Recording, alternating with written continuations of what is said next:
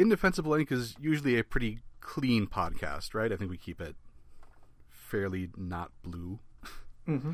And we know that it's a great Wednesday evening tradition for many millions of families all over the world to huddle around the radio and listen to the latest episode. But today's going to be a little different. We're running an explicit podcast today. When I load this up, I will be clicking the little button that says it's explicit. The comic that we're discussing in this episode contains explicit references to sex, underage drinking, teenage pregnancy, various forms of domestic abuse, and suicide. I don't think we're going to get too raunchy. I'm from the Midwest, and it creeps people out when we swear or talk about sex too much. But we advise all of you out there in Radioland to tuck in the kiddies before settling in with this episode. You've been advised. Yes.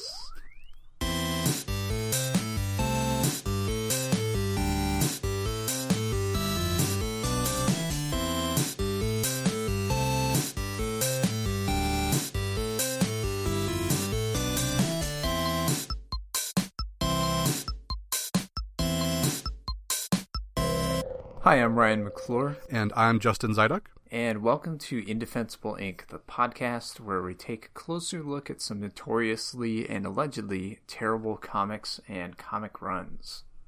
So today we are tackling Trouble, a controversial 5-issue series from Marvel's Epic imprint, released in 2003. Now this was written by Mark Millar, who was probably best known now as the guy who wrote the books that Wanted, Kick-Ass, and The Kingsman were based on. If you're not familiar with Mark Millar, he started out as kind of the writer Grant Morrison's apprentice, co-writing some books with him like Swamp Thing, JLA, Flash, and Aztec at DC. Apparently there was some kind of falling out between them, and Millar ended up taking over the authority from Warren Ellis, and then went to Marvel to do Ultimate X-Men and the Ultimates. The art on this series is by Terry and Rachel Dodson, and if you recall, we talked about Terry Dodson in our recent episode about the 90s hero mantra. Yeah, this is 10 years later, and the upgrade in art style is really quite amazing. Wikipedia summarizes the real-world story behind Trouble by saying it was, quote, meant to repopularize romance comics, which were very popular in the 1950s, selling millions of copies, but it failed, end quote. With Trouble, Marvel claimed they were trying to court an audience outside of what's often considered the sort of niche, male-dominated world of comics fandom. So to appeal to a younger female demographic, or try to, the covers didn't look like typical comic book covers. Instead, they had photo covers, like glamour shots of teenage models, with the overall sort of design aesthetic meant to look right at home next to teen magazines or teen romance novels of the time. There was also intended to be like a collected edition that would be heavily promoted in bookstores and accompanied by a push to get mainstream media coverage of the book. Unfortunately for Marvel, the series was not well received in monthly release. Then Marvel president Bill Jemas was one of the main instigators of this project, and when he was booted from his post for various reasons we don't really have the time to get into here, everyone was pretty much happy to sort of forget Trouble ever happened. So this seems pretty cut and dried, right? Like Marvel took a chance on doing something pitched to a more mainstream audience, maybe sort of a gateway comic, and it didn't turn out. Just sort of a failed experiment, not a huge deal, right? But here's the twist, and the reason that this seemingly innocuous teen romance comic sent thousands of diehard comics fans into fits of anger on the internet. This story was also designed to maybe act as the new origin of Spider-Man. So this series is about 4 teenagers named May, Ben, Richie, and Mary. If you know about Spider-Man, probably know that Peter Parker has an Aunt May and an Uncle Ben. If you know your Spider-Man history a little more, you might know that his parents are named Richard and Mary. So your logical question is this about them? And in fact, this is a story about a teen pregnancy that results in the birth of a child named Peter. I don't think it's a spoiler for this story, because this is expressly how they promoted it at the time. I dug up an old press conference that Newsarama.com had covered at the time with the aforementioned Bill Jamis, then editor-in-chief Joe Quesada, and writer Mark Millar.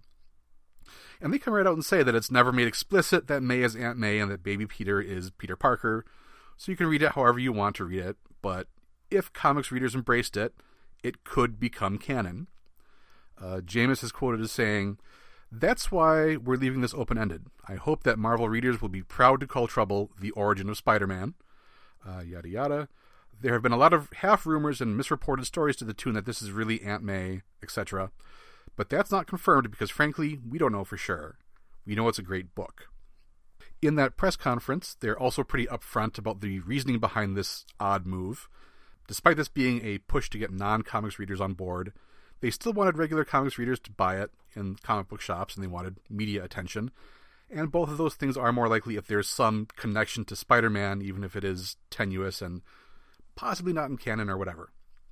On the other hand, they admit that retailers couldn't be predicted to order this in the same way that they had ordered Origin a few years earlier, the series that was explicitly set out as the official canon origin of Wolverine, and not just maybe if the fans are okay with it, sort of thing that Trouble is. Anyway, fans were not okay with Trouble.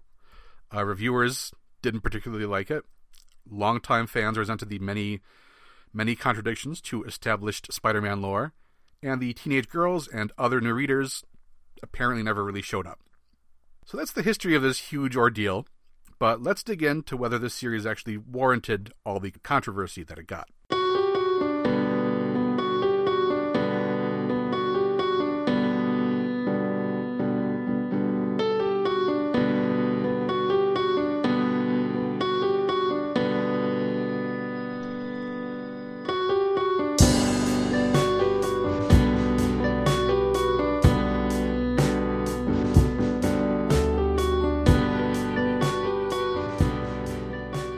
So in issue 1, we start some years ago with Ben and Richard Parker about to head off for the summer for their summer jobs.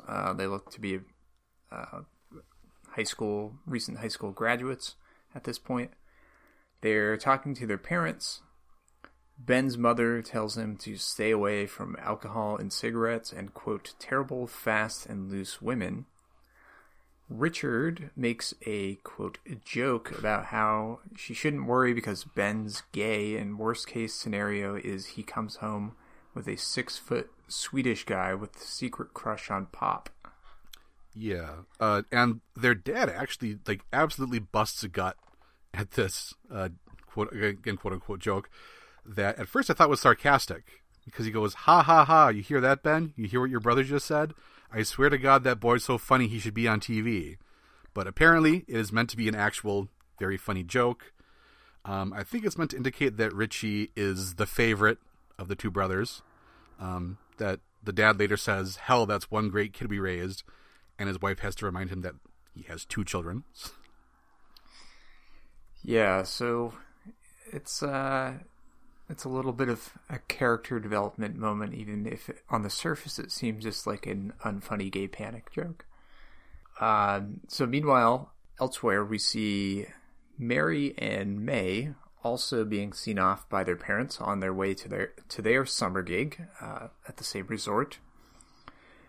And once they're on the bus, May reveals she stole a bottle of bourbon from her father. And so that's our first hint that May is going to be the titular Trouble, I guess. But on the road, May is writing in her diary. I don't know how she's writing in a diary on a bus. That's fairly impressive.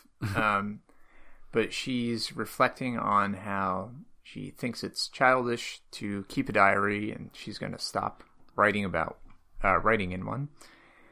And she writes, quote, but the irony, of course, is that the amount of time you spend writing about life is indirectly proportional to the amount of time you spend living it.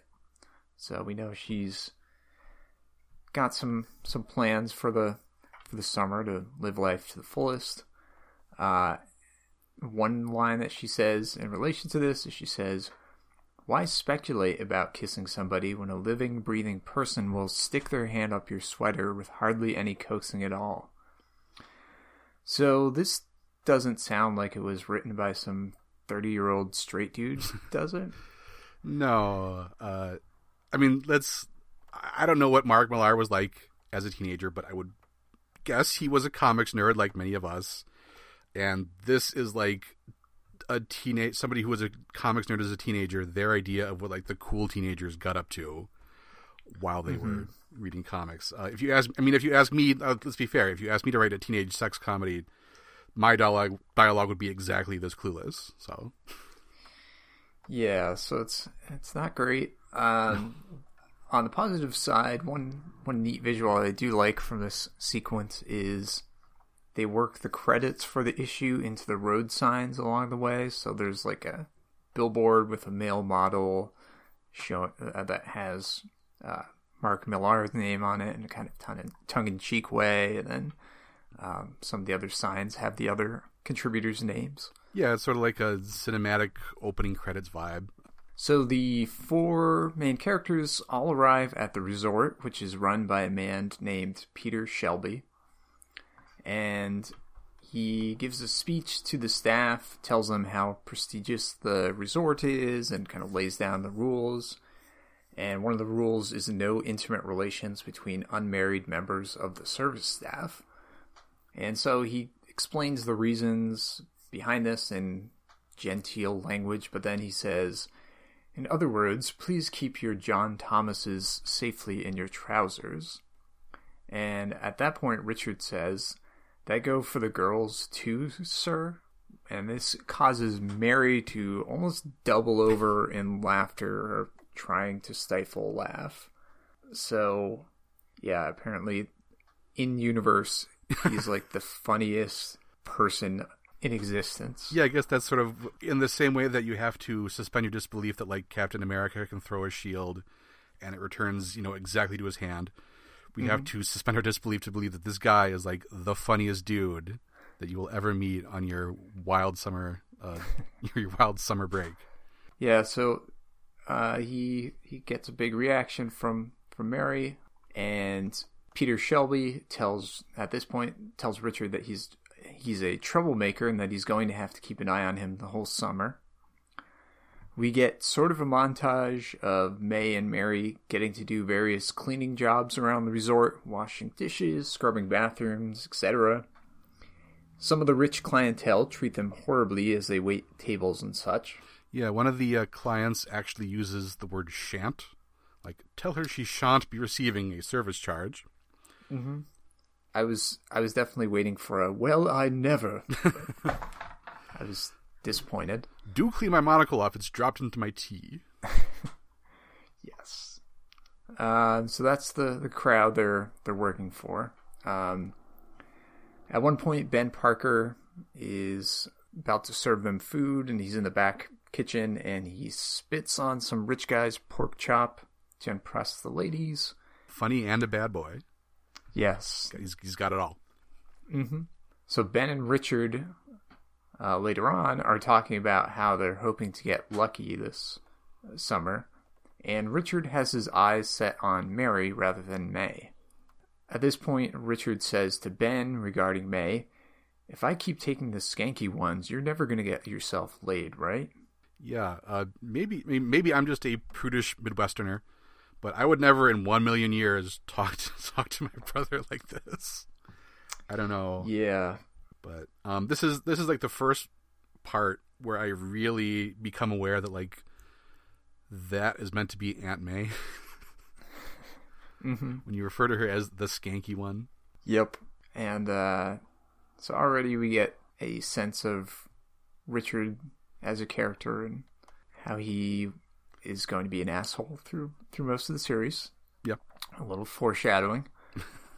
At a dance later that night, Ben and May go off and dance, as do Richard and Mary.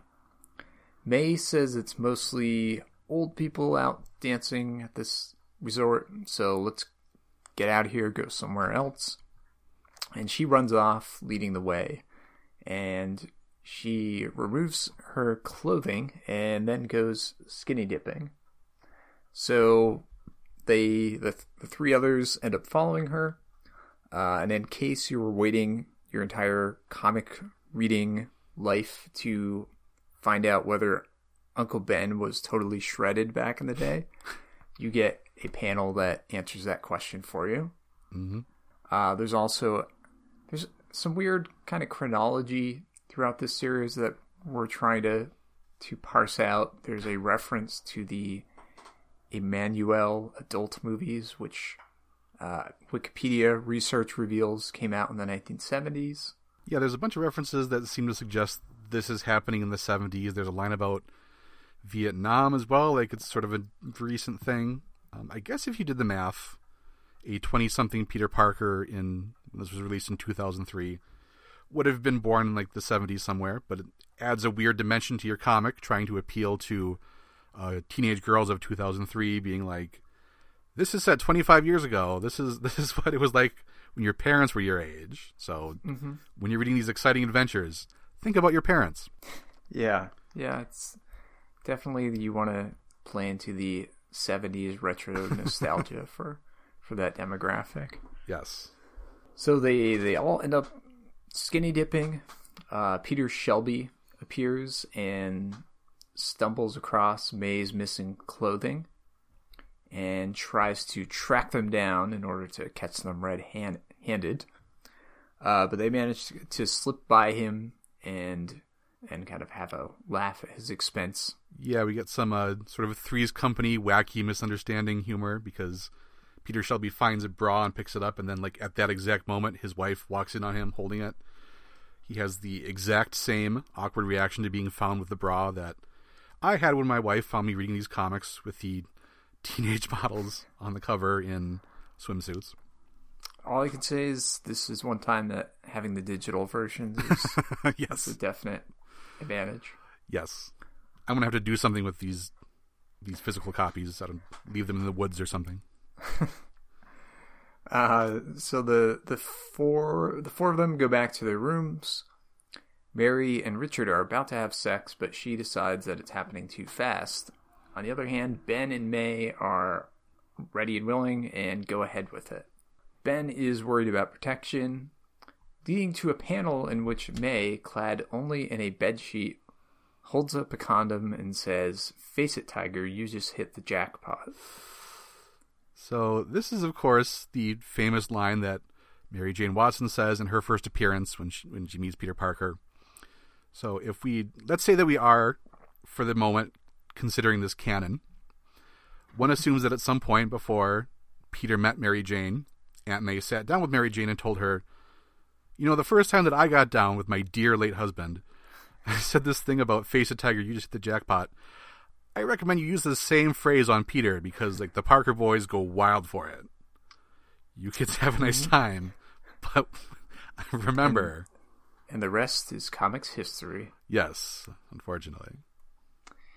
Yeah, that's hard to get out of your brain once you see that panel. Yep.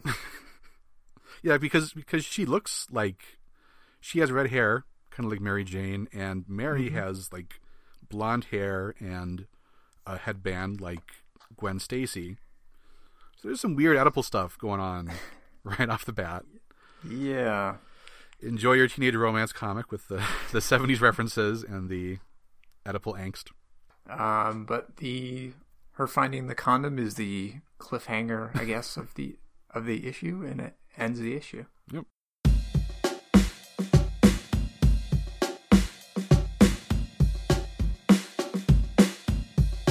Issue 2 opens, splash panel, Aunt May asking Ben, well, not Aunt May yet, but May asking Ben, "You done?" So Ben says, "I'm done," and apologizes for being kind of fast. He does not, at this point, offer to do anything further for her, so this has shattered my long-held conception that Uncle Ben was a generous lover. It doesn't seem to be the case. Yeah. They have some pillow talk. Ben talks about wanting a cigarette, not because he smokes, but because it's what they do in movies. He mentions that his idea for the summer had been to do a Florida theme park thing, with the implication that, of course, it's Disney World. Which is sort of funny because Disney did not own Marvel at this point. That would seem almost like a tie-in at this point. May says she's fantasized about, quote, doing it with a guy in a mouse outfit, end quote. So, again, keep it in mind. Next time you read information we didn't need. Yeah, next time you read your favorite Spider-Man story from the Lee and Ditko era, just think about how she would really like to get done with Mickey Mouse. They talk about why they decided to work, why they decided to work for the summer instead of just like taking a break. Ben says he wants to see the world, maybe make some money, buy a bitchin' Camaro. He actually just want a Camaro. May says that she wants to buy a camper van like Scooby-Doo's. So, a contemporary reference at the time, I suppose, if it is the 70s, which is not clear. This eventually leads into a discussion about how Richie is his dad's favorite. And at this point, he's saying it's not that his dad hates Ben, it's just that there's a clear favorite, and it's Richard. Ben is referred to as having been in and out of the hospital with some unspecified malady or injuries. This becomes muddier later on, but we will get to that. So at this point, he asks, how come a cool chick like you settled for Little Richie's unspectacular big brother? And May says, because that's a question Little Richie would have never asked me, baby. I don't know if that's sweet, but she likes his vulnerability, apparently. Cut to Richie and Mary. Mary says she's worried that Richie is going to think that she's frigid because she's not sleeping with him, and that he's going to call her the Virgin Mary. Richie is saying, no, I think it's cool that you don't follow the herd. Taking a stand like this just proves that you've got a mind of your own. But it's totally insincere because when she's gone, he curses damn Bible-thumping, clap-happy, guitar-playing priests, which I don't see where that was motivated, but maybe there's... And then later, Ben refers to her in a conversation with Richie as the Virgin Mary. So obviously, the first thing that Richie did was like, hey, let me tell you about my new girlfriend. I'm calling her the Virgin Mary. Not cool. No. This whole, I think we can have a standing umbrella judgment of everything that happens in this comic is not cool. Not cool. Meanwhile, Ben says, let's just say that unless things calm down, I'm going to find myself blowing this entire month's wages on condoms, dude. Once again, Uncle Ben, Aunt May. I don't think it's unfair for me to keep harping on this because, like, this is how they promoted it. You know? But May and Mary talk about sex. May says, the sex could be a little more interesting, but I don't think I've ever dated anyone as generous as this before. Which we've seen that's not the case. And in person, maybe he picks up some moves later. Richard says, 10 cents for carrying 8 suitcases up three flights of stairs? 10 cents could even buy a freaking Superman comic these days. Ben says, yeah, can you believe those guys have the nerve to charge 12 cents for that crap now? Now, if we may put aside all the exciting teenage romance adventures and talk about the price of comic books in history, please. This can't be the 70s because, like, my nerd knowledge of how much comic books cost at any given time, comics did go up from 10 to 12 cents at one point, but like by 1969, they were 15 cents. By 1972, they would have been 20 cents. I'm pulled right out of this comic. I think you've broken this case wide open. Yes. So then we get some kind of montage where they've all gotten paid for the first time, and they're going out, having a good time, spending some money, pretending to be wealthy. They go to stores and try out expensive clothes. Richie tries out an Edwardian sort of suit with like a top hat. Ben wears a pimp fur coat, which I think is a good look, and he should have kept that up. Then they go to a jeweler's and an art dealer, and they make demands like they've got a bunch of money, you know. Sort of a Ferris Bueller thing, I guess, they got going on. Yeah. They take a convertible on a joyride. The car salesman knows that they don't really have any money, but he says that that's a lot more fun than sitting in an office. So they're bringing joy into the life of the squares. Now this is stuff where, like, this scene could have been fun if the characters weren't already established as completely unlikable so far. Yeah, I mean, it's the thing about, like, do you think that Ferris Bueller is an appealing character, or is he just like a monster that you don't want to spend time with in a movie? I'm in the monster camp, but I could go off on a rant about that, so I'll just leave that. So then, after they've gone on their joyride, they all talk about the stuff that they bought with their paycheck. May apparently collects something called gonks. They mention it in dialogue. She said that she bought herself one, and then Ben bought her one as well. Terry Dodson, in drawing this, draws like a troll doll, so you sort of get, I guess, what it's meant to be. But I looked it up, and gonks are some kind of UK novelty doll from the 60s that looks nothing like that. It looks sort of like a McDonald's Fry Kid, if you remember that, like the sort of shaggy with eyeballs. So more time confusion, more what country are they in confusion. Maybe is there going to be like a Infinity Gems tie-in later on in the series where the fabric of time and reality has been tampered with? I probably would have enjoyed the story more if they had gone that route. Richard and Mary celebrate their 14-day anniversary. Very cute. That was insincere. Ben and May are nearby boning. Richard is a little jealous and asks Mary whether her objection to getting down is religious in nature. And it turns out that it's not.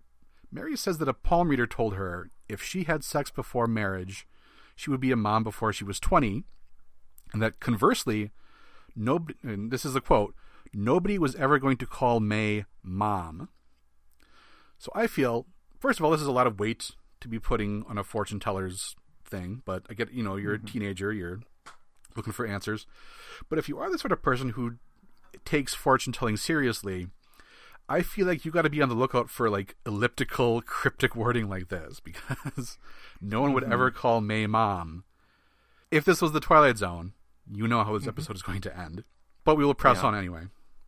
There's tons of explanations, like maybe her child is mute, or she is living in France and her children grow up learning a different language. That's true. That you know what? I apologize. There are many ways this could have gone. So Richie's sort of upset at hearing this. His attitude is basically, I have blue balls because of some fortune teller that you saw a couple years ago. Back at the resort, some spoiled rich kid guests are hassling May because they saw her out in the town earlier pretending to have money, but clearly she's just some lowly common hotel worker who shan't be getting a tip. May fantasizes about punching one of those guys' teeth out, but she doesn't. Richie consoles her, and they have sort of a tender moment, and then this turns into Richie and May kissing, and here is our romantic cliffhanger for this issue.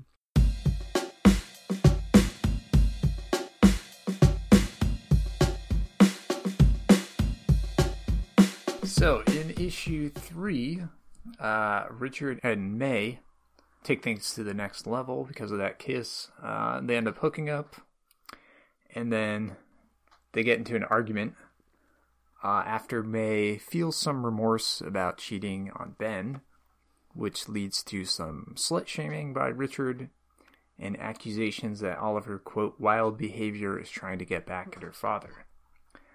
They then do the predictable argument turning into kissing again thing. Richard, again, total jerk. Just totally an id monster. But Ben, who is, the nice brother, the nice guy, is oblivious. Some of the other guys who work at the hotel are like talking to him, and he goes, "You guys are just jealous because you've only got Mrs. Palm and her 5 lovely daughters for company." I assume this is some weird Scottish euphemism that we don't have here. I don't recall anybody ever saying Mrs. Palm. I get it, but yeah, I have not encountered that expression either. If you have, let us know. But May tells Mary that she's been cheating on Ben, but doesn't tell her that it's with Richard because that's her boyfriend. May then asks Mary to help cover for her by lying and say that she's going to the movies that night. However, Ben and Richard are also off doing something together, so that plan falls through. So then after they have sex, May and Ben discuss the prophecy regarding Mary becoming a mother, which they both dismiss. And I have to say I wasn't expecting a Uncle Ben and Aunt May sexcapade comic to hinge on a prophecy at the right. center of it, but that's where we are. Ben starts talking about whether they'll see each other after the summer, and May tells him to stop trying to plan things out so far ahead of time. Yeah, so they're having sex in the sand trap on a golf course. His sweaty face and saying, like, "Oh God," that was really the moment that hammered home to me that, like, this is a 30-something man writing these scenarios about teenagers. I don't know what this feeling means, but I felt weird about it. Yeah, it's kind of. So that prophecy that you mentioned, they mentioned that the fortune teller was a Mrs. Gray, who was supposed to be like from a famous line of fortune tellers. So I guess that's maybe like a Jean Grey parents reference. Yeah, that's what I was wondering too. And then at one point, May says to Ben, "I come from an amazing line of breeders, and you only have to look at a woman in my family to fertilize our eggs." Now, this is not what a dude wants to hear in this situation. When you were boning on a golf course and you're having your summer fling, you don't want to say, like, "By the way, super fertile here," even if you are banking on Jean Grey's mom having told you that you're not going to have kids. Yeah, it's also not something like a human being would generally say. Right. But in this comic, we're not really concerned with human beings. No. So Ben, at that point, goes to Mary and asks her why May seems to act weird whenever he brings up the future of the relationship. He asks whether it's a possibility that there's another guy. Mary is hanging up decorations for some kind of event, and she drops a decoration that shatters when he asks her about another guy. But she manages to tell him that May cheating on him isn't a possibility. It's not like her. She says maybe May is acting weird because she's still upset about the rich kids that harassed her the previous week. Ben apparently hadn't been told about this and storms off for some reason. We find out that Ben has gone off to find the rich kid and to beat him up. Along the way, Peter Shelby tries to get Ben to stop and do some work, and Ben briefly tells him off. I don't think there's any real repercussions for that. No. Meanwhile, Mary mentions to Richard that Ben went storming off, and Richard rushes off to stop him because apparently Ben has a prior criminal record and could get in big trouble. Richard and Mary show up only to find that Ben's gotten beaten up. It turns out that the reason Richard was worried about him was because Ben is a terrible fighter. Yeah, so this is like a whole weird like swerve, right? Because it's weirdly set up that like, oh, like he can't fight, he'll get in trouble with the cops, and also he's bad at fighting. So I don't know what Ben's implied history is here, that he was always getting in fights and losing.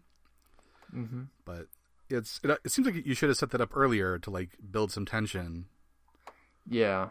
But yeah, it's also like I don't know, he knows exactly which kid it is, even though there's no description from Mary about who it is.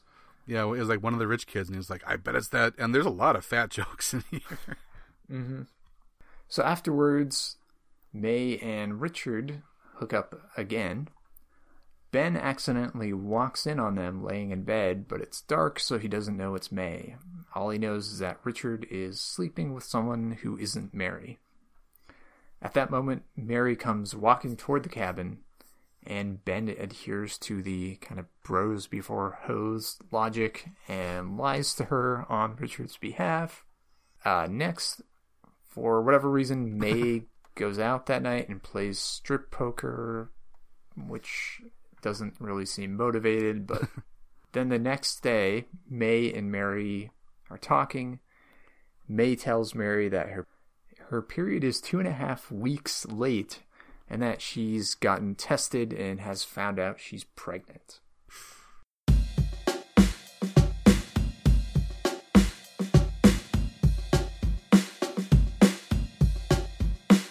Issue 4 opens up.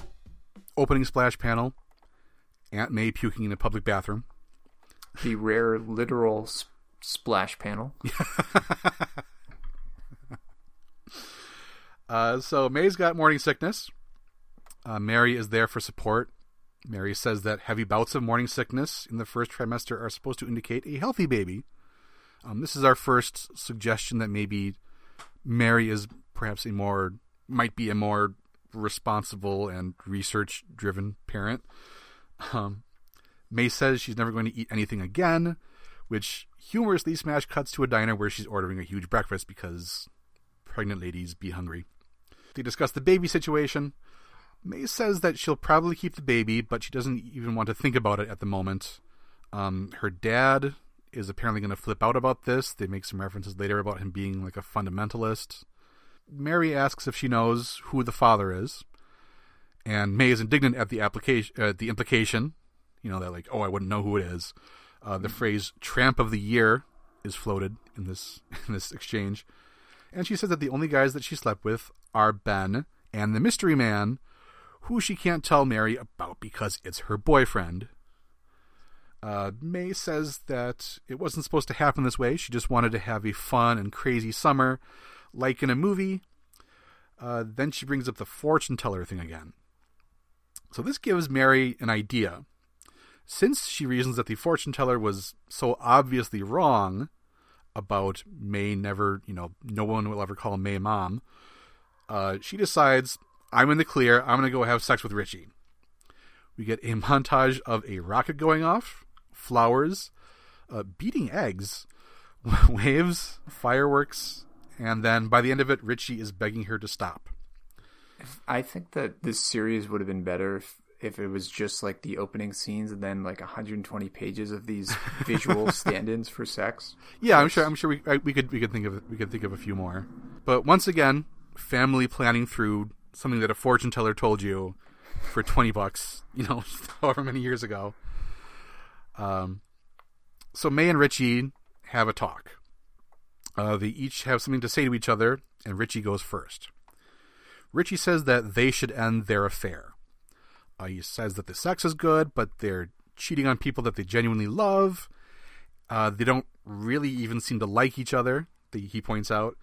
And Richie pretty much just straight up admits that now that he and his actual girlfriend are boning, he doesn't need a side piece. Richie assumes that May's big news was the same thing, that they should break it off. She doesn't tell him that she's pregnant because it's embarrassed, I guess, is what we're supposed to take away from this. Now May and Ben have a talk. She works up the nerve to tell him that she's pregnant, with the implication being that the baby is Ben's. Ben says that he's sterile. So that's sort of a cliffhanger in the middle of the issue. Mm-hmm. Yeah. Understandably, when May tells Mary about this, Mary is like, what 18-year-old kid knows that he's sterile? Apparently, Ben's father at one point kicked him in the balls so hard that he had to go to the hospital, and the doctor could tell him that he couldn't have children. So, like, that's pretty horrifying, first of all, mm-hmm. in the middle of your, like, summer romp comic. But also, like, 2 issues ago, if you recall, Ben was like, oh yeah, Richie's the favorite, but it's not a big deal. It's not like my dad hates me. I was just in and out of the hospital all the time. And, like, 2 issues later, we find out, like, yeah, Ben's father regularly beat him until he had to go to the hospital. Was he lying mm-hmm. earlier, or is, like, halfway through, it'd be like, you know what this story needs to kick it up a notch? Is child abuse. It's for the teenage girls who we're hoping will read this. Right. It's just very tonally out of place, disturbing. And then it's weird that it's not a bigger part of the story, because, like, this is apparently a big revelation, and they set up the, like, tension between the brothers and being the favorite. Anyway, May has told Ben everything at this point, including that she was sleeping with his brother, and Ben packs his bags to leave. Richie shows up, and he's crying because he feels bad. Ben is resentful that, like, the one girl who liked him instead of Richie had to sleep with as well. Richie says, "You're not going to tell Mary, are you?" Ben calls him pathetic and leaves. So I kind of agree with Ben's assessment here that Richie is pretty pathetic, totally unlikable, one of our 4 leads. May goes to Planned Parenthood after this, or wherever it is, for a consultation about abortion. And that night she imagines like a little devil and a little angel sort of on her shoulder arguing about whether to go forward with an abortion.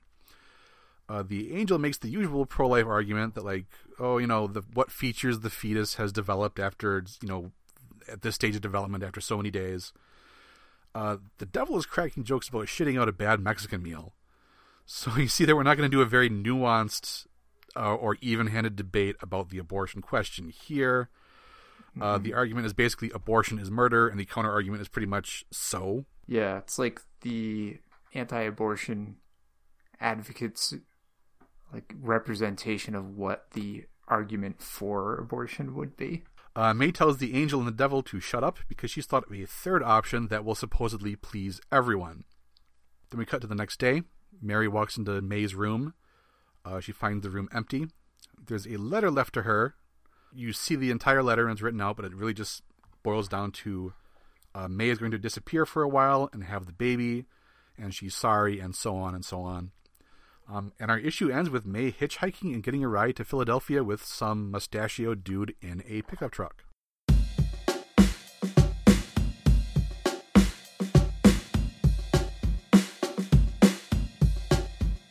So issue 5 starts with May recapping the events of the series in her diary. And she's now staying with the older seeming guy that she jumped in the truck with. She calls her parents, but hangs up before saying anything. And then later, May goes to the bus stop and meets Mary there. And Mary has learned that May was cheating on Ben with Richard. Upon seeing that May is wearing sunglasses to possibly hide bruises from her new mustachioed guy, Mary says, quote, "You deserve every kick and punch. In fact, I hope he hits you so hard sometime you end up in the hospital and lose your stupid baby." And this was one of the low points of the series for me, of the many low points. Like, I keep wondering what's going to pulse me more. And this is like, oh, this is just so... I don't know. Yeah, no, it's really ugly. It's all, I mean, there is sort of the implication, like the narrative is like she is sort of being redeemed through punishment or something, which is really not, again, the umbrella not cool, but yeah, this is super gross. I hate this as well. But I think because this is the absolute worst that this comic gets, things are looking up. So you have that to look forward to out there. Plus, we get a special Marvel cameo later on in this issue. Yes, just to tease things. Right. Please don't stop listening to the podcast because we have thoroughly bummed you out with something horrible and ugly. We'll play trivia later. That'll be fun. Yeah. So after recovering from that, May learns that Mary and Richard broke it off, and May pleads with Mary to stop chastising her. She tells Mary that she's living with a guy who she's terrified of and who will kill her if he finds out she's pregnant, and she's also afraid her father will kill her if he finds out. May says if she wasn't afraid for the baby, she would kill herself. She pleads for Mary to help her. Mary is finally won over and hugs May. But yeah, you see, it's like only by admitting that like her life is so shitty that she would kill herself is some sort of redemption attained. Yeah. Yep, and only after threatening or wishing her friend be brutally beaten. Yep. Can Mary grow and learn. So then we cut to 6 months later when we learn that Richard has continued to write letters to Mary, trying to convince her that he can win her over again. She shows up at his garage door carrying a baby, and Mary convinces Richard that it's his and her baby. She tells him if he means what he's been writing in his letters to her, he has to do the right thing and be a father, basically. So we cut to a wedding. Mary and Richard are getting married. And here's the aforementioned Marvel Universe cameo. We get a Bucky Barnes cameo at the wedding. And find out that Richard's uncle and grandfather were both newspaper photographers at one point as well. So apparently there's like a newspaper photographer gene that baby Peter is going to inherit. Yeah, that is a super weird detail. I almost wonder if this is like a setup for a sequel that didn't happen, because like there is no reason to stop your horrible bummer teen romance comic to a crashing halt for 3 panels to be like, let's talk about my uncle and brother who you will never meet, or uncle and grandfather that you'll never meet. Also, does Bucky Barnes' appearance here mean that this is set in the Ultimate Universe? Because, I mean, like at this time, Bucky is thought to be dead in like the regular Marvel universe, but in the Ultimates, it was established that like he, survived World War II, and that like I think that his deal was that he was a war photographer. So like, is this the origin of Ultimate Spider-Man? Or am I thinking too much? Because then it's like it makes even less sense, because like Peter is in high school in the Ultimate Comics at the time. That would mean that he's born much later than the 80s or the 70s. Am I thinking too much about this?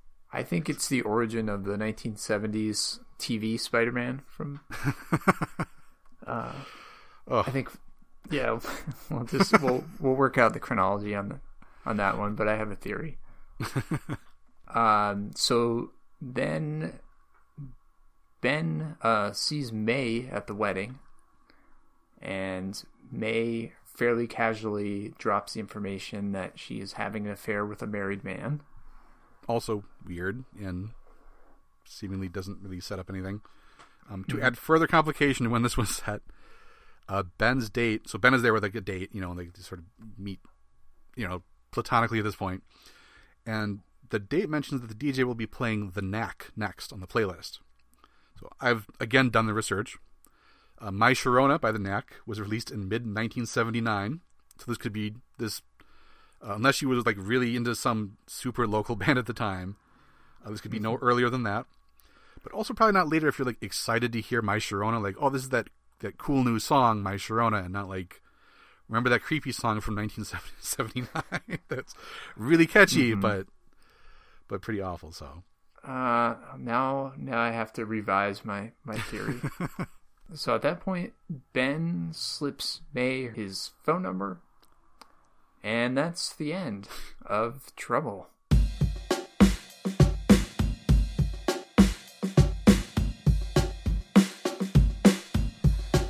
So yeah, wrapping things up. So I want to get to the elephant in the room. I mean, there's a lot of elephants in the room in this one, but I'm going to get to one first. Marvel says, we want to make a comic book that is aimed specifically at teenage girls to get them interested and excited about comics. Not only did they just write a stone cold bummer, but they, with the exception of the inker, who's Rachel Dodson, the creative team is entirely dudes. It's come up with by the president and editor-in-chief and writer Mark Millar. So, like, let's get a 30-something Scottish man who's known for his edgy takes on superheroes and ask him what he thinks teenage girls in America want to read about in a summer, exciting romance comic. I think it's one area that the comics industry has probably changed for the better, because, like, if you announce, like, oh, yeah, we're going to make teen girl comics today, and the creative team was all dudes, you would just get, like, dragged for that on Twitter. Right? Yeah. Like, that wouldn't even get to the announcement stage. Even the most clueless person at this point would say, like, wait a minute. Yeah, we've commented on some of the ways which it seems to show that it's all dudes. I don't know. I mean, I wonder about the gender politics of it. It's like, yes, May is kind of, I guess, okay with her sexuality and embracing it, but it's like everybody else is like judging her and trying to punish her for it and so forth. And the lesson seems to be that she's a screw up because of her, sexual desires and that kind of thing. Yeah, there really is no like redeeming factor from it. It's just like, here is a girl, and because she cheated on her boyfriend, she gets all this punishment. It's you know what it's almost, it's like, you know how like people always say that like slasher movies are like really conservative and stuff in their message. Mm-hmm. That's what this is, like a conservative after school special slasher movie, because it's teenagers at like a summer resort, right? Mm-hmm. But instead of Jason that shows up, it's teen pregnancy. Yeah. Again, like the Friday the 13th thing, like Brian Michael Bendis was writing Ultimate Spider-Man, and like at the time he like, I don't know if you read this, but like he said that he went to food courts at the mall and like would sort of listen in on teenagers to sort of hear how they talk, which is maybe creepy, but you know it really comes through. He had this sort of an authentic sound. Yeah. And then Mark Millar is just basically like, rent some Friday the 13th movies, pay attention to how those characters talk, write your script. Yep. Profit. For profits. Except for not in this case, but right. Yeah, it does seem to have like a overall conservative bent to it, even if it's trying to be like all edgy and pushing the boundaries. Yeah, it seems like they came into it going like, let's do like a fun, sexy like adventure for the summer. By the end of it, like, oh well, obviously this has to end in tragedy and people lying to their significant others. Can we talk about that? Because like that's pretty. So like the lesson is that like abortion is morally wrong in this story, but it's like it's okay to lie about whose baby this is to trick your cheating boyfriend into marrying you, and the actual mother can lie to her future husband about miscarrying. So like that's this is a really horrible solution that they arrive at. Yeah, it's definitely the worst of all possible situations or solutions. It's kind of like at the end of Chasing Amy when Ben Affleck has this whole like scheme that like, oh, if all three of us sleep together, then we'll all have like the proper narrative closure to our dramatic arcs. And they're like, well, obviously not. That's stupid. No, don't do that. This is like if they went ahead with it, and it's like, oh, that solved everything. If you just lie about who the father is, that will be fine. Could you separate when you were reading this? So I kept bringing it up. Could you separate like the story of what was going on from the knowledge that like this is supposed to be Aunt May and Uncle Ben and Peter Parker's parents? So I couldn't really do that separation, which I'm wondering if maybe I would have judged it a little differently if it wasn't that situation.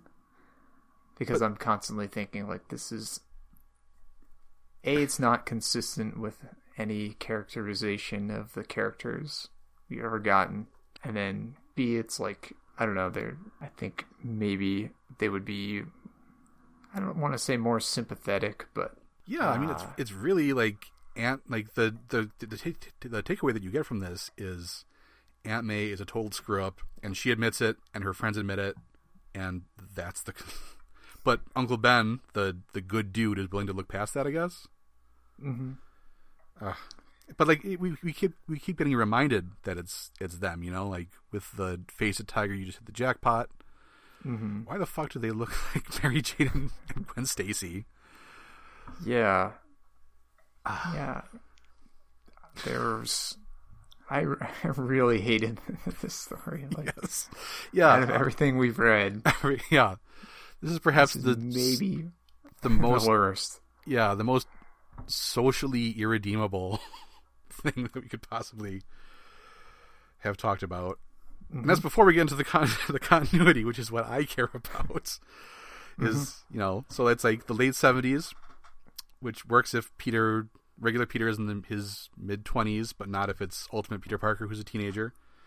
Mm-hmm. And then like so, if you do the math, like if May gives birth to Peter when she's 17, and then Peter is like 15, 16, 17 when he becomes Spider-Man. In Amazing, when you open up Amazing Fantasy 15 and you see this really like desiccated looking Aunt May, That woman is like 35, maybe. Well, yeah, I mean, people age differently back then. All that hard living, I guess, is what that's the other hidden social message, is that, like, yes, if you do underage drinking and have premarital sex, you will look like you're 70 years old by the time you are 35 and taking care of your secret child that is secretly your nephew. Yeah. I will say that nothing technically precludes the canon explanation of who Peter Parker's parents are. Are you aware of the checkered history there? No. So like they mentioned. I just know like they were spies and stuff. which is so weird. So the idea is that, like, in the original comics, it was like Richard Parker fought in like World War II or whatever, and then he was recruited to the CIA, and they were killed by like agents of the Red Skull. Mm-hmm. I think that is like the thing that we all sort of agree was like sort of a misstep. That, like, Peter Parker's a totally normal dude, totally unspectacular circumstances. His parents were James Bonds, and they were killed by the Red Skull. But otherwise, a totally perfectly normal teenager like you get, you know. But then at the end of this series, Richie, they mentioned like he's going to join the Marines. Mm-hmm. So technically, there's still the opening that, like, that bit of the one bit of continuity that everybody hates. Okay.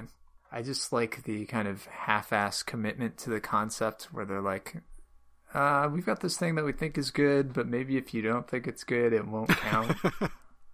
It's like somebody passed you a note in like algebra class and it says like, do you want this to be continuity? Yes, no, maybe. Yeah. Do you think that there is an element of trolling to it? I honestly, like, I think that's probably where it began. It's like just Mark Millar was given this assignment, or I don't know if he proposed the idea, but it does seem like something where like a 15-year-old would be like, this is hilarious. What if like Aunt May had sex? Right. Which, I mean, it could have been folded into the what if line of comics. Right. But yeah, I mean, it seems like it's designed to push Spider-Man fans' buttons. Yeah, and like that is like at the time when Bill Jamis was like the president of Marvel and stuff. He used to do like stuff like that. Yeah, I mean, I can't believe that Mark Millar thought this was an actually like a good idea. So I'll say I hate Mark Millar. of all the creative people that I've ever, that I know about. First of all, he, by all accounts, a very lovely guy. I have never heard a bad word about him as like a human being and a person. He seems to be generous, totally nice guy. Just everything that he writes. So I don't hate Mark Millar. I just hate everything that he's ever written, except for like 4 specific things that I can point out to you. But even he, I don't believe that like he sat down at his computer and went like, Mark Millar, you magnificent bastard, you've done it again. I would believe that this is like a situation like the movie The Producers. Somehow Marvel had to make a comic that, if it was money laundering or whatever, just to like that everybody would hate. You tell people it's for teenage girls, but you don't make it available to any teenage girls. You put it in comic shops and you put all the Spider-Man stuff in it that is deliberately causes friction. You put these teenage girls on the cover, which any adult man is going to feel weird about buying. But it's like the producers actually worked, and the thing did become a huge flaming wreckage. I think that explanation is probably the most logical. Yes. So if you worked in Marvel's bookkeeping department in 2003, and you want to blow the whistle on this conspiracy, contact us at indefensibleinc@gmail.com. We are always interested in doing investigative journalism on our Bad Comics podcast. Absolutely. So, is there anything else to be said about Trouble? Do you have anything more? The art's okay. Yeah. I mean, that is the thing about like Terry Dodson and Rachel Dodson. Very nice art. maybe not what I would have picked to like appeal to teenage girls, because he has sort of a cheesecake, kind of sensibility, but it's light, it's fun. We get some equal opportunity, Richie and Ben cheesecake shots. So. Yep. It's very positive in that respect. That's probably our quota for saying something nice about. we liked the art, and we liked that the opening credits were sort of like a movie. So that's if you re-release this as a collection, that's the blurb that you can take from us. Mm-hmm. Art's nice, opening credits pretty okay, but otherwise I would like to leave this forever. I would. And it's like sometimes I usually buy like physical copies of things, and then I wonder like, what am I gonna, do I keep this, like the Youngblood issues I kept because like maybe I'll look at them later. Lobo I haven't gotten rid of, but I'll probably do that at some point. Lady Death I should probably get rid of. These I can't even take these like half price books and be like, hi, I'm an adult man who comes in and I want to give you, how much can I get for these 5 comics with the teenage girls in swimming suits on the cover? Don't call the police. Just give me some money. Mm-hmm. I will leave these in the woods like 70s porn. Returning them to the earth from whence they came. Well, on that note, I think we will shift gears completely for some obscure and bizarre comic book trivia in our installment of Cannon Fodder. Neither of us got on the board last time. In the last episode. So do you want to begin, or shall... Hit me with a question. I'm ready. All right. I like that. It's enthusiasm. So I went with, because this was ostensibly a romance comic, I guess. But no, romance is in the air. So let's talk about some comic book romance. When he was a boy in Latveria, Victor Von Doom had a childhood love named Valeria, who he eventually left behind to go to America and start on the path that would lead to him becoming Dr. Doom. Many years later, Victor found Valeria again, but their reunion was not a happy one for very long. What happened? Is it A, on a time travel excursion to Renaissance Italy, because Dr. Doom was a time traveler, she left him for Leonardo da Vinci and stayed behind to become the model for the Mona Lisa? Is it B, Doom made her queen of Latveria and briefly ruled beside her before discovering that she was actually a demon in disguise sent by Mephisto to trick Doom into giving up his soul?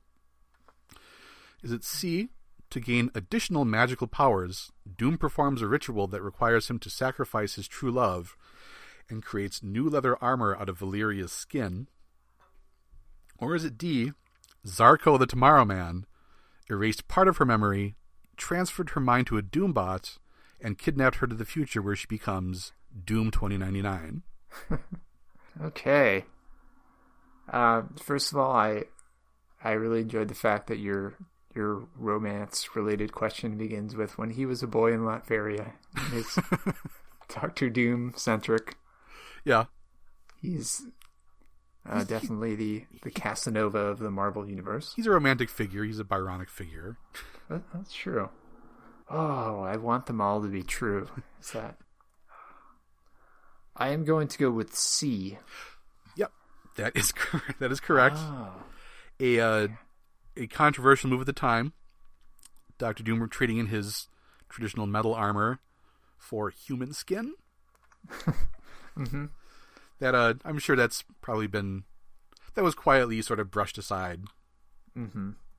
But okay, yeah, that was. I am sorry that my first romance question was about a supervillain who skins his childhood romance to make armor. Well, that's comics for you. Yeah. My first question relates to a Golden Age romance character, Millie the Model, created by Ruth Atkinson. It first appeared in 1945 and was later revived at Marvel in the 1960s as an attempt at creating a successful romance comic then. So what was the name of Millie's red-headed rival? Was it A, Goldie Rains, B, Patsy Hearst, C, Chili Storm, or D, Charlotte Manson? Did you say was the second one Patty Hearst? So sorry, it was Patsy Hearst. Oh, Patsy Hearst. Okay. Is it? I'm not gonna say Goldie because she's got ready. Is it Chili Storm? That is correct. Oh. And it's spelled chili as in like the food chili. Yeah, I figured like a chili pepper. Oh, like the food. I figured like chili pepper, red. Yes. So, if you're up for some more doomed romance, when Peter Parker was a grad student at Empire State University, he frequently clashed with a fellow grad student named Marcy Kane due to his, various Spider-Man related activities always causing him to be absent or not show up when he was supposed to. But eventually they sort of got past their differences and became friends, with a hint of like possibly something more, maybe. Unfortunately, this potential romance was doomed when her secret was revealed. What was her secret? Is it A, she had no romantic interest in him whatsoever, and was merely being manipulated by the puppet master to convince Peter to use his knowledge of science to create a new batch of radioactive mind-controlling clay? Is it B, the Black Widow exposed her as a spy working for the Second Red Skull, assigned to determine whether Peter possessed the plans to a doomsday laser that Richard and Mary Parker had stolen? Is it C, she was the daughter of the burglar who shot Uncle Ben and harbored an intense hatred of Spider-Man because she believed that her dad had been framed by Spider-Man and J. Jonah Jameson? Or is it D, she was actually an alien from the planet Contraxia, studying science on Earth to save her doomed homeworld, where she eventually returned with half Contraxian superhero Jack of Hearts. Everybody's favorite superhero, Jack of Hearts. I feel like I have a pretty good knowledge of 70s Spider-Man, but this is a blind spot for me. This would have been like Bill Matlow, Spectacular Spider-Man. Okay. I don't know if that's helpful. I'm going to go with D. The alien from the planet Contraxia? Yes. Yep. This character was introduced when Matlow was writing Peter Parker, the Spectacular Spider-Man. Then he had to write a Jack of Hearts miniseries, and he figured, let's wrap up this plot line in the least logical way possible. Okay. I'm learning more about Spider-Man than I really needed to right. for the past few weeks. Nobody really needs to know about the history of Marcy Kane. I just do. So in Strange Tales, number 97, published a few months before Spider-Man's first appearance, a couple going by the name Aunt May and Uncle Ben appear, caring for a young girl in a wheelchair. What is the Twilight Zone style twist ending of the story? 1. The girl couldn't walk due to Earth's heavier gravity and boards a spaceship to return to her planet. 2. The girl is revealed to be a mermaid and she returns to Atlantis. 3. The story is actually taking place in the then future and she is a robot given to a childless couple. Or 4. D. Aunt May and Uncle Ben were dead all along and the girl has been conversing with their ghost. May I take advantage of the fact that we have an explicit level podcast today? That girl's a fucking mermaid. That is correct. I did know that one. Oh, I just learned that recently, so. Again, it's something that anybody needs to should know. I shouldn't know it. If I had the ability to go in and like clean up the files in my memory, it would be useful for me to purge that Aunt May and Uncle Ben seemingly appeared with a mermaid daughter. But unfortunately, this is the load that I have to carry for the rest of my life.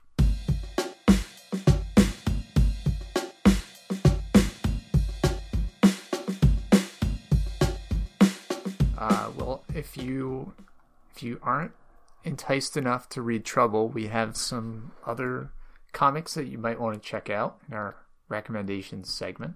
I mean, my recommendation is literally anything but Trouble, I guess. But no, Are you recommending also the Julia Roberts movie Nothing But Trouble? Nothing But Trouble. Yes, I would recommend any Julia Roberts movie, any Eric Roberts movie, including a talking cat! ! Do anything. Go outside. Go pick flowers. Just don't read Trouble. But if you want to buy these issues off of me, go get in touch. They can be yours for very cheap. Anyway, I do have a tentative recommendation, which is the recently released, because I actually bought a new comic, Fantastic Four Grand Design #1 and 2, which is the complete series by Tom Scioli. Tom Scioli is an artist who draws in a sort of an indie style, but also like very influenced by Jack Kirby. It's a companion of sorts to Ed Pisker's X-Men Grand Design, which Ryan, you recommended, I think, in our Marvel team-up episode that you would enjoy that. Mm-hmm.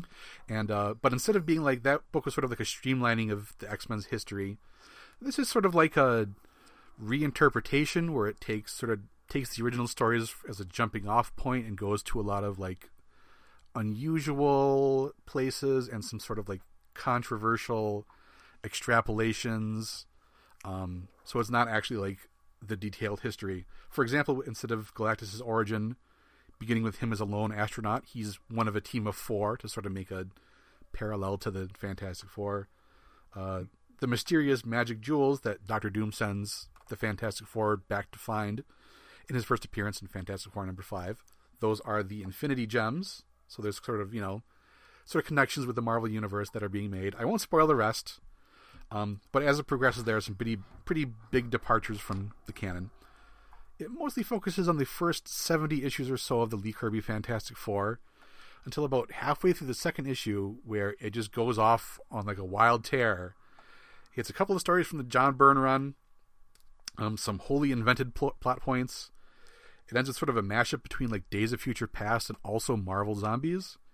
At one point, the Black Panther shows up with other Wakandans who are piloting Panther mechs, and they sort of Voltron together into a giant robot that fights Galactus.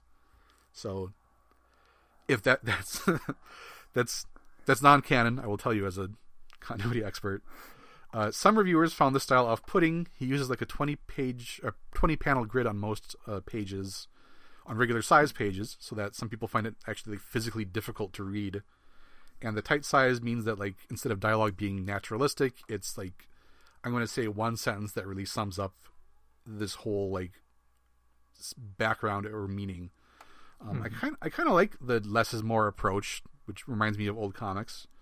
When it's done deliberately, I don't mind like, putting in a bit of extra work and sort of making the connections for myself.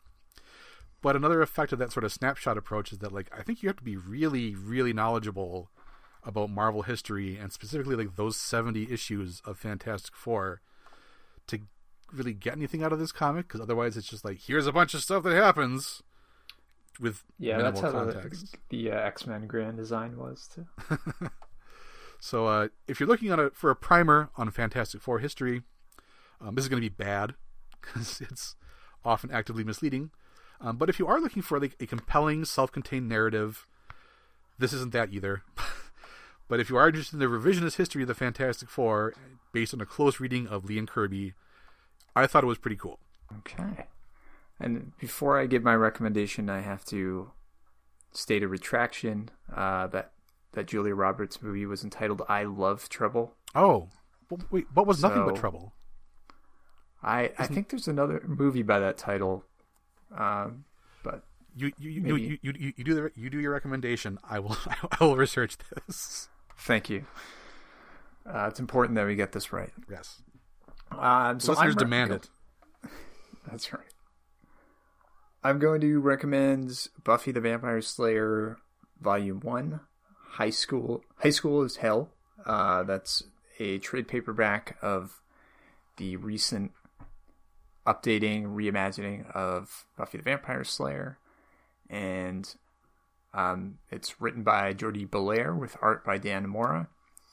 And it's, so as I stated, it's an updating of the series for contemporary society. And along with that, there's some kind of interesting twists on the classic characters. So, for example, Cordelia is no longer super popular and super mean. She's now super popular but also friendly, which I think kind of tracks a little bit better with how high school popularity works in more recent times. Yeah. But that's just my impression. But sometimes the changes to the characters take some getting used to, so you kind of just have to sit back and be like, okay, they're obviously not going to just make the character the same in 2020, and you have to kind of go with what they're doing with it, and think you'll enjoy it more. Some of the good things that come along with that is there's less kind of nice guy, icky vibes coming from Xander in this story. And they actually have some recurring characters of color so far, so they're definite improvements on 1990s Buffy.